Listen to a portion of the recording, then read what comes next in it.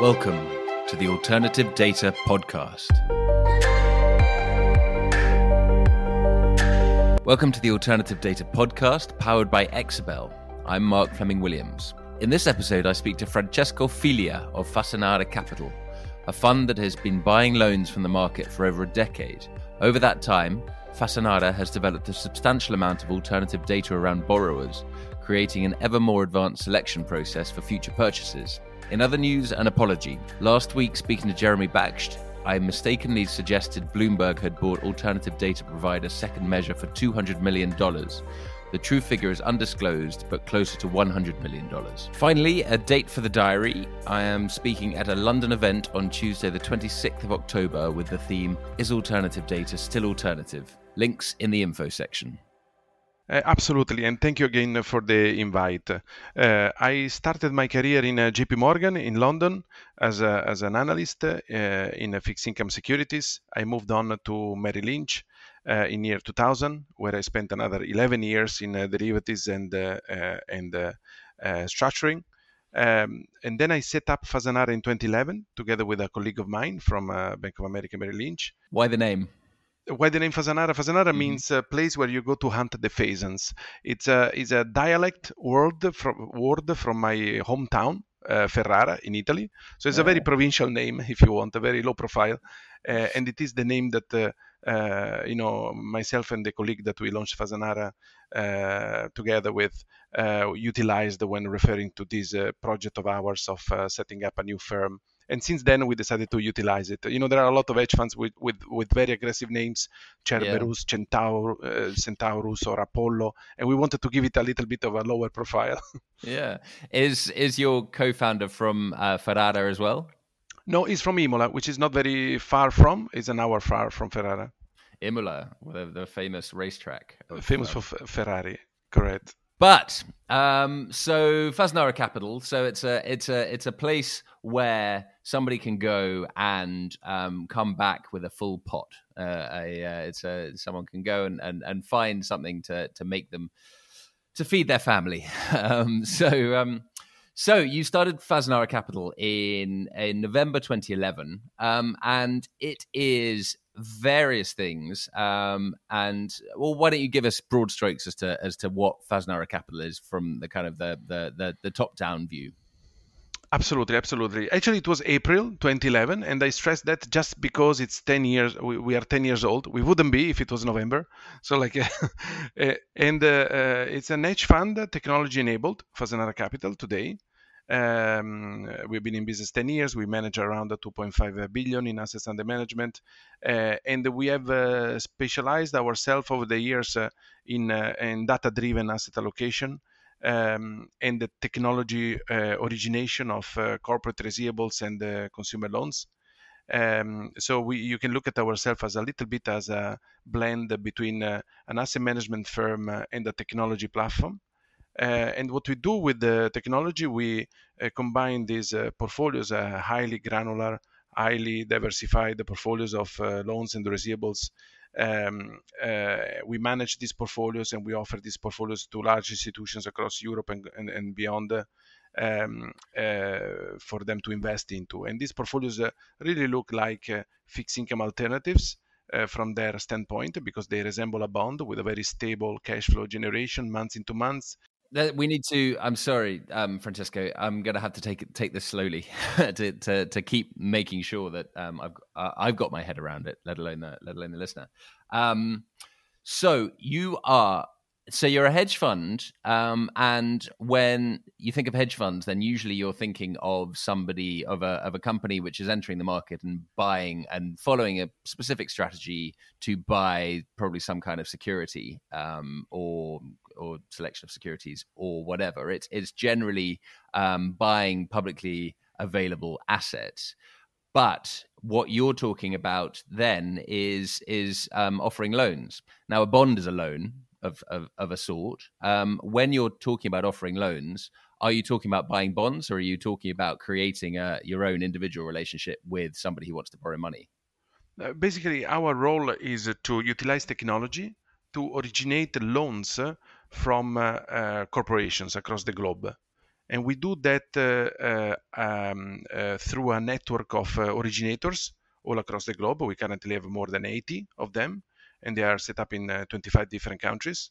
And what these originators do, utilizing their technology, is to speak with the corporations and consumers so they can originate loans. These loans are then offered to Fasanara, which is the asset manager. Fasanara has got its own technology that can screen through these loans, give a rating to these loans, and decide which ones to buy and at what price.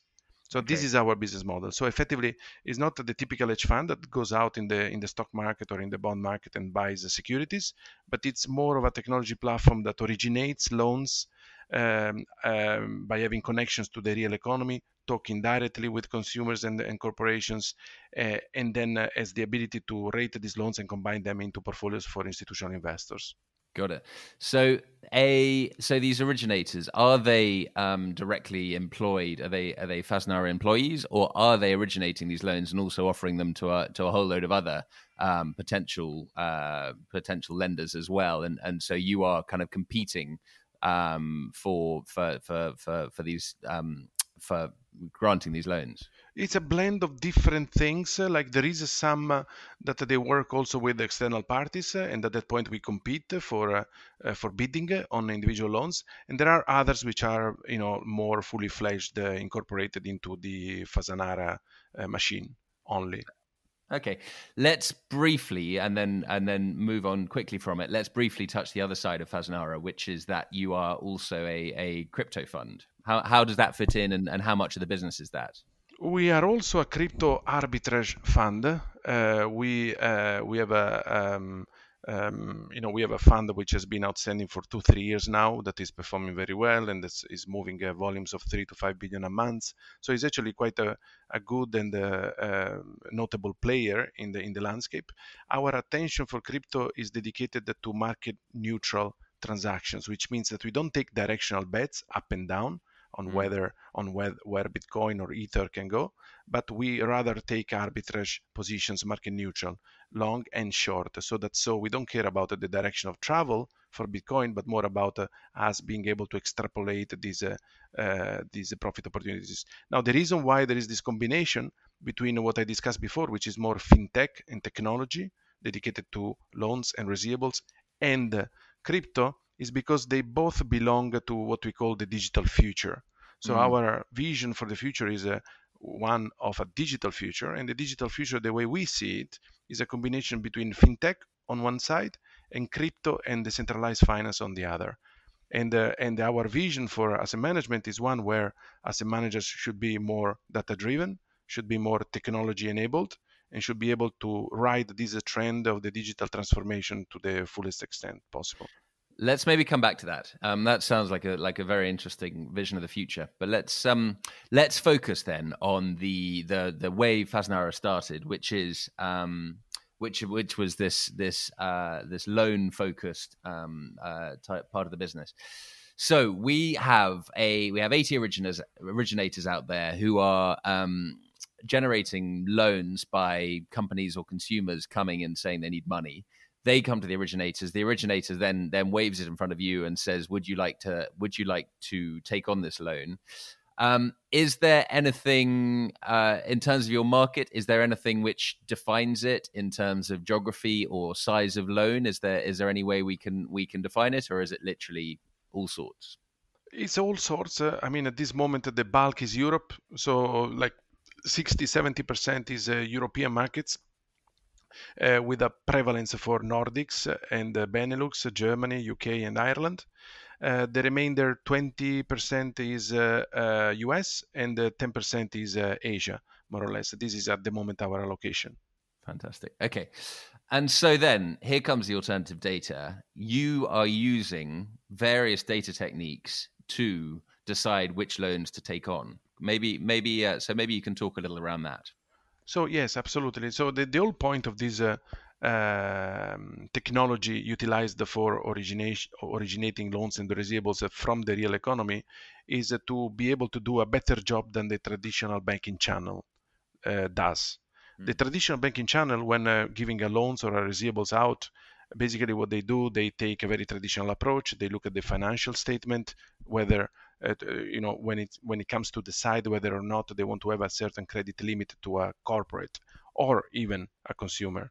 The new technologies allow for doing a better job than that, which means utilize not only the financial statements of the companies and the ratings of the consumers. For the consumers, it would be either the FICO scores in the US or Experian in Europe, but they can do a lot more and a lot of a better job by utilizing a lot more types of data, including alternative data, and unstructured data, non-traditional data, etc., etc. So, for example, one of the type of loans that we do is a receivable.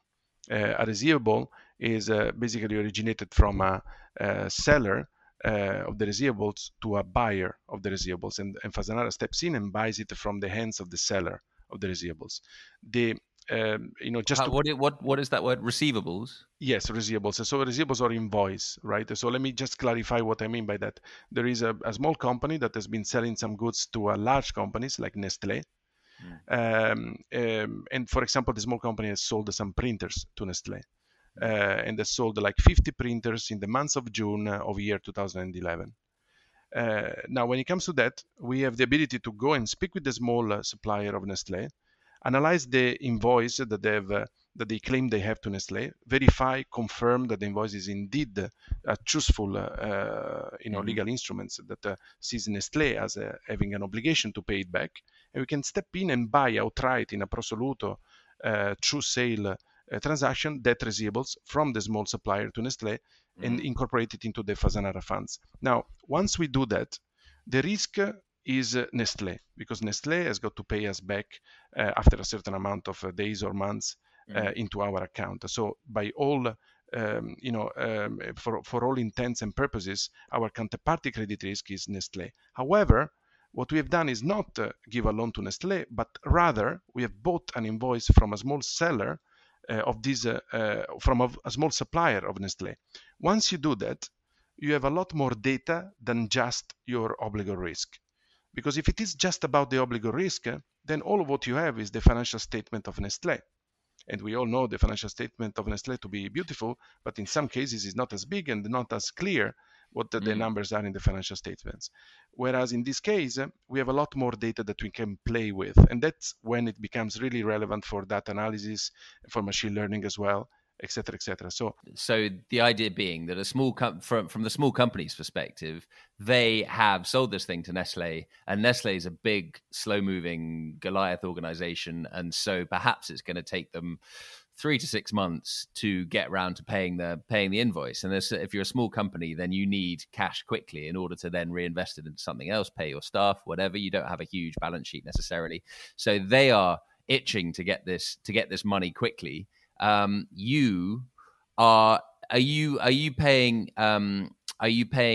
less than the invoice is worth because you're taking on the risk of the time as well? Are you because you're taking the risk that Nestle may go out of business, or that 6 months the money could be there's the cost in not having that money for 6 months. So are you paying less? So you're making a small profit, but also the interesting part is that you are benefiting hugely from the data that you're gaining from buying this loan. Absolutely, that's exactly correct. So first of all, we charge a small fee for giving the money immediately to the supplier of Nestle.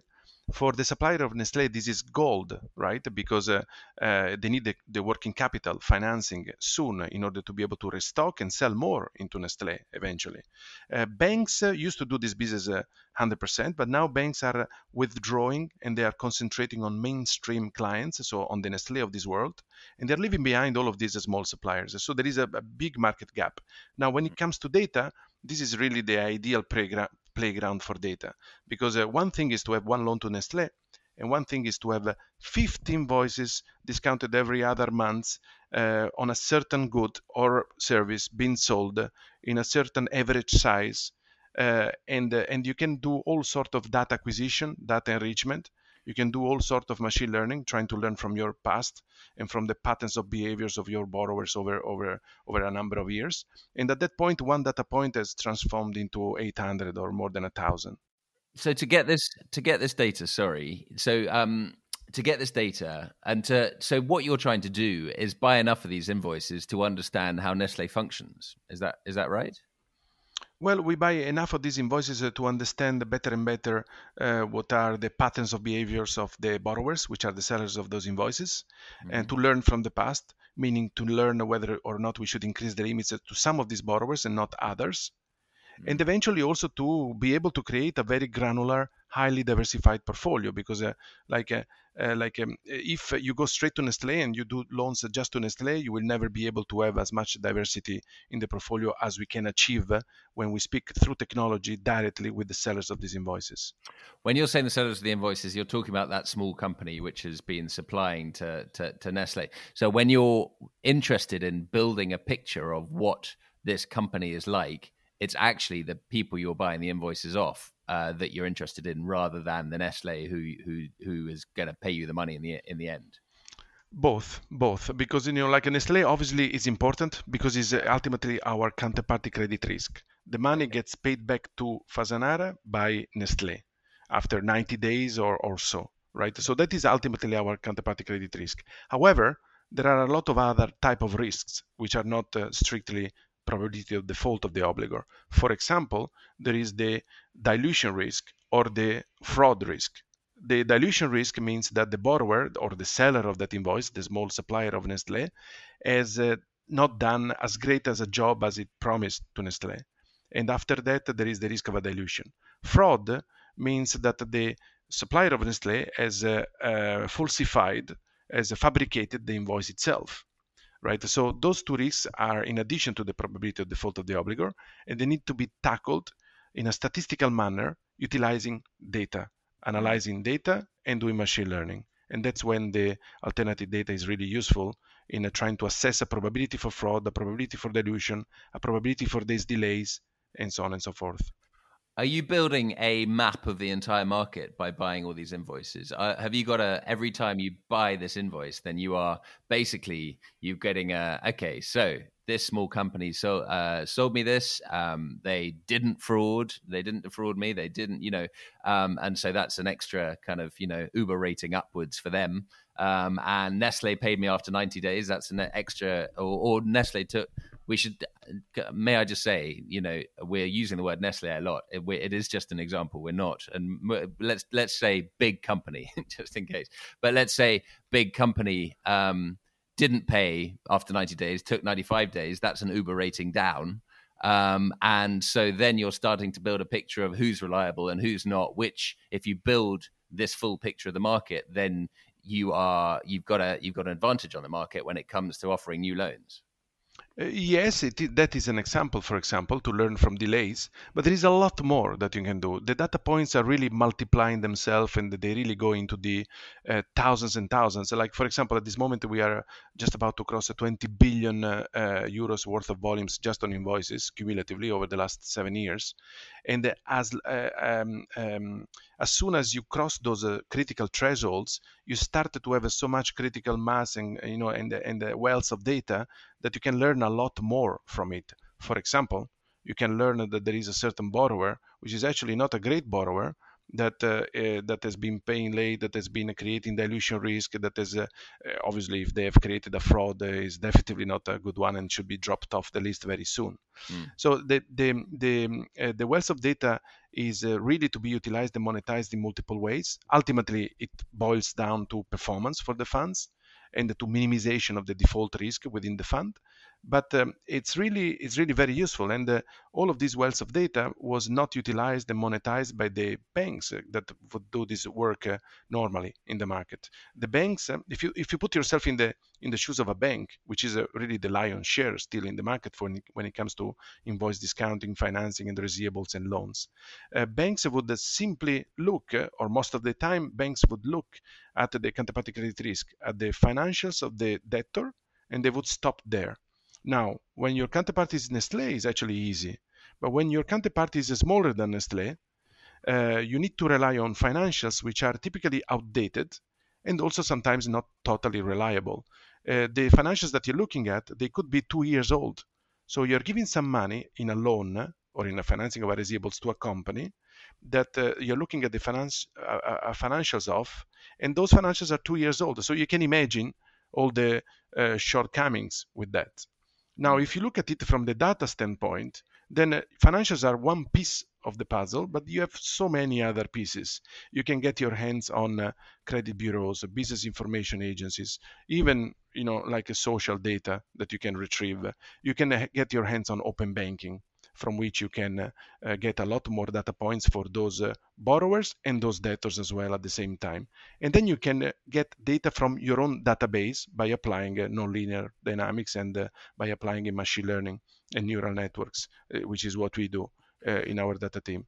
And so at that point, your decision of investing, your decision of lending is much more informed, and you have a lot more early warning signals. Because the other thing is that once you give in the traditional bank, in the traditional market, a loan to Nestle, typically that loan is long dated, it's 5 years or 3 years, and you're going to know about problems only upon repayment, if there is a missed repayment. Mm. In the case of our asset class, which is short-dated receivables and loans, we are going to get a new market data and new data points every other month or two because of the short duration of the asset class. So this also is a feature that balloons the number of data from which you can learn from for future allocation decisions and lending decisions. Mm. Why aren't banks doing this? You've been doing this for 10 years. Have they caught up? Have they joined the game, or are they still not? Still not. I mean, banks have got a very hard time at doing the IT upgrade. Banks have got a very strong and entrenched legacy infrastructure when it comes to technology, and they're used to do things in a certain way, and they are kind of victim of their own success and profitability in a way. So they've created this big network of subsidiaries and these big overheads and big headcounts, and it's very difficult to introduce a new technology that in order to be implemented requires a big haircut to the legacy infrastructure. So banks have typically been unable to compete in the fintech race at the right level. Now there are exceptions, of course. I mean, there are banks which are doing a great leaps forwards. Like let me mention J.P. Morgan, Goldman Sachs, Santander, Standard Chartered. Those are banks which are trying hard to compete against the fintech like ours. If you read the latest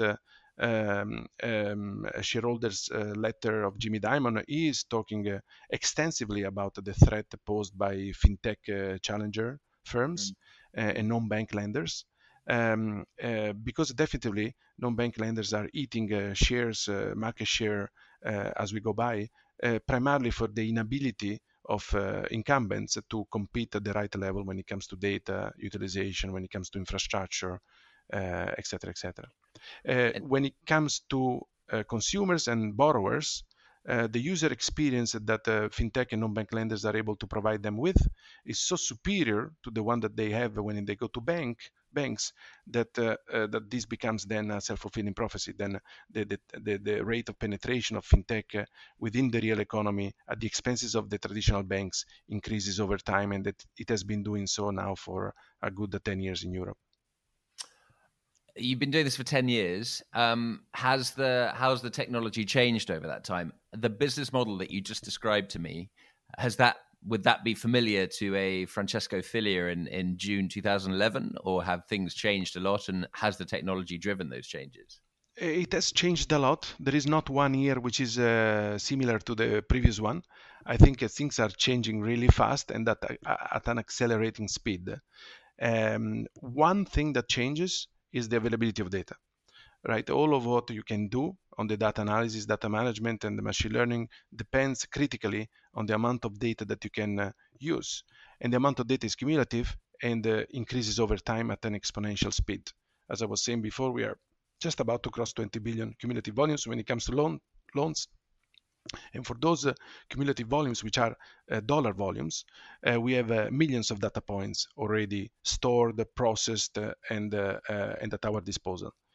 In addition to that, you have the other side of technology, which is non-data, which is just about infrastructure, piping, about creating the rails for these borrowers to be able to sell you their receivables, the API connections, and all the technology infrastructure really, which is not really data, but it is also very relevant in order to be able to utilize the data then in multiple ways. So the business has been growing over the years at an exponential speed, and mind you, here we are not talking about. Um, we mentioned crypto before. Crypto market is still small in the big scheme of things, but when it comes to loans and receivables, corporate loans, but also consumer loans, you're talking about multi-trillion addressable market. So you're talking about the real economy, and that is a sector which is which is really underbanked these days because of the limitations with banks that we just described. And therefore, like, your addressable market is really huge, and it actually comes not at a surprise that it can grow at an exponential speed as it has been going in recent years. I'm interested in where Fasanara fits into the overall landscape well, I'm thinking particularly of the kind of the alternative data landscape, because a lot of the things that you're talking about, so you're talking about going and finding things like credit scores, etc., which is, thinking outside the box types of publicly available scores that you can maybe pay a fee for or access freely. So you are consuming data from the outside. Your secret sauce to me seems more like the 10 years. The fact, well, the clever things you're doing with the data you have, but also the fact that you've got 10 years track record of all the data you've gathered from all these 10 years of transactions with all these companies, etc. Is there much interaction in terms of, do you go out and buy other alternative data sets which are, perhaps more expensive than a nominal fee in order to inform your analysis further? And also, do you sell data? You've got a huge data set. Do you sell it at all to any outside players? Yeah, that's a long question, but let me try to answer briefly. So definitely our edge is technology. Technology is a combination of two things: data and infrastructure. So I don't know which one is more relevant at this point in time, if I have to be honest with you. I think they go hand in hand, because if you have a lot of data but you don't have the infrastructure to monetize it when it comes to hand real money to a real economy, then you can do very little with the data itself, right? So like the two things they represent our edge, definitely. And it has been growing over the years. At this moment, we sit on a very big wealth of data, and we can utilize these to differentiate ourselves and do a better job at allocating money. The performance has been coming in very smoothly for 7 years in a row. And so at this moment, everything works perfectly from that standpoint. When it comes on how to utilize the data and what to do with the data, whether or not we want to sell it to third party, at this moment is all utilized internally for internal purposes to create the better performance for the funds. However, in the future, we are also thinking about other ways of monetizing them. We are always and continuously on the lookout for new data sets of the untraditional type, unconventional data. Open banking is one such example, but we have a lot more going on in our data team. I would say that it's not very expensive. These days, if I can make a comment, data is inexpensive. I mean, there are multiple ways of sourcing data, and like multiple counterparties these days that are active in sourcing out the data for you. I mean, when it comes to open banking, you know about True, Layer, Credit Kudos, Plaid. There are companies everywhere nowadays, and I cannot say that it's particularly expensive to get a lot of data from that end. And in addition to that, we have all our originators, which are technology companies themselves, that they also do this job at the artificial intelligence level, and therefore they themselves source out untraditional data, and we can suck up that data from them through our APIs and through our technology infrastructure. So at that point, you have multiple access point for data, pulled up at the Fasanara level. And then there is no limit on what you can do with such data. I give you one example. One of the ways in which we are trying to monetize our database is by giving ESG ratings. ESG stands for environmental, social, and governance. There is a big trend from the institutionalized asset management world to include those as criteria when it comes to allocating and investing money. In order to have an impact on the world and not just be passively doing things. when it comes to ESG ratings, there is a way, and there are very reputable counterparties doing ratings for public listed companies, because most of that ESG rating capabilities comes from news runs and from notifications of behavior from those large listed companies. But there is very little happening at the level of private unlisted companies. What Fasanara is doing is producing ESG for private unlisted companies, which they need to be part of our ecosystems, obviously. They need to have borrowing relationship with us, obviously, because otherwise we would have no way to acquire historical data on them and transactional data. But once they do, we are able to produce an ESG rating that tells us how good they are doing a job on E, S, or G, and also specific SDG goals below it. So that is quite an ambitious target. We have already mapped more than 20,000 companies at that. We are able to produce this ESG data and monitor it over time in live dashboards, see how well they're doing vis-a-vis their historical pattern over time. And this is something that is quite front-running, if you want, in terms of innovation. Just to challenge you on one thing you said, which is that data is inexpensive. I would I think there are data sets and there are data sets. And it seems to me that your focus is very much on the kind of historical reputation aspect of paying back a loan, in terms of, have they done it the last 100 times, and they're probably going to do it the next time. But there are other ways of approaching this subject, such as you could be trying to get ahead of, if what you're dealing with is a small retailer of some sort, then there are various alternative data sets that you could buy, which aren't necessarily cheap, which could tell you what footfall was like in that retailer over the current period, and that kind of thing could affect their ability to pay back a loan, 3 months from now. So I wonder if there are other expensive ways to inform this, and I just wonder if that is an area where I'm just thinking of the competition, and I'm just thinking if there is the potential for somebody to use those other alternative data sets, which, as I say, can be expensive, presumably if you own them or you kind of generate them, but in the same way that you're generating your own data. I'm just exploring that possibility, because there's a lot that can go into whether a company repays its loan or not. No, look, Mark, is absolutely a good point. I think expensiveness is a relative concept, right? It's relative to time, relative to who is spending the money, and relative also to the benefit that you can get from it. So relative to time, I would say that is way less expensive than 10 years ago, for example. The whole market of fintech was not there 10 years ago in Europe, right? It has really emerged 10 years or even 7 years past. So if I look at the amount of data that we can get our hands today and I compare it with 10 years ago, obviously we are in a paradise. If I compare it to last year, it's a lot more. Actually, a lot of the data that is produced this year is going to be, I think that 90% of the data that we are going to have in 2 years is going to be produced in the next 2 years. So the amount of accumulation of data over time is a pattern that we can all benefit from if we have the right infrastructure to suck up that data. Then the point number 2 is relative to the benefit that you get from the data. So there is a point where for you to get the additional marginal data set does not really move the needle, and therefore you can avoid is almost like extracting oil offshore, right? There is a point of no return, a point where it does not make an economical advancement for your portfolio. So when it comes to portfolios, for example, what you should see as the benefit is the minimization of the default rate, which then can influence the performance rate of the fund. If the default rate to start with is low, then there is only so much benefit that you can extrapolate from reducing it through new data acquisition. So if the data that we are able to acquire at cheap relative to our spending power, is enough to minimize the default rate to a point where the performance is great and healthy and robust, and the default rate itself is small, then we can call it inexpensive. That would be my definition of it, right? So obviously there is always geolocation analysis, even satellite images. There is always the next level of data acquisition, but you wonder if it's able to move the needle in a material way for your own endeavor.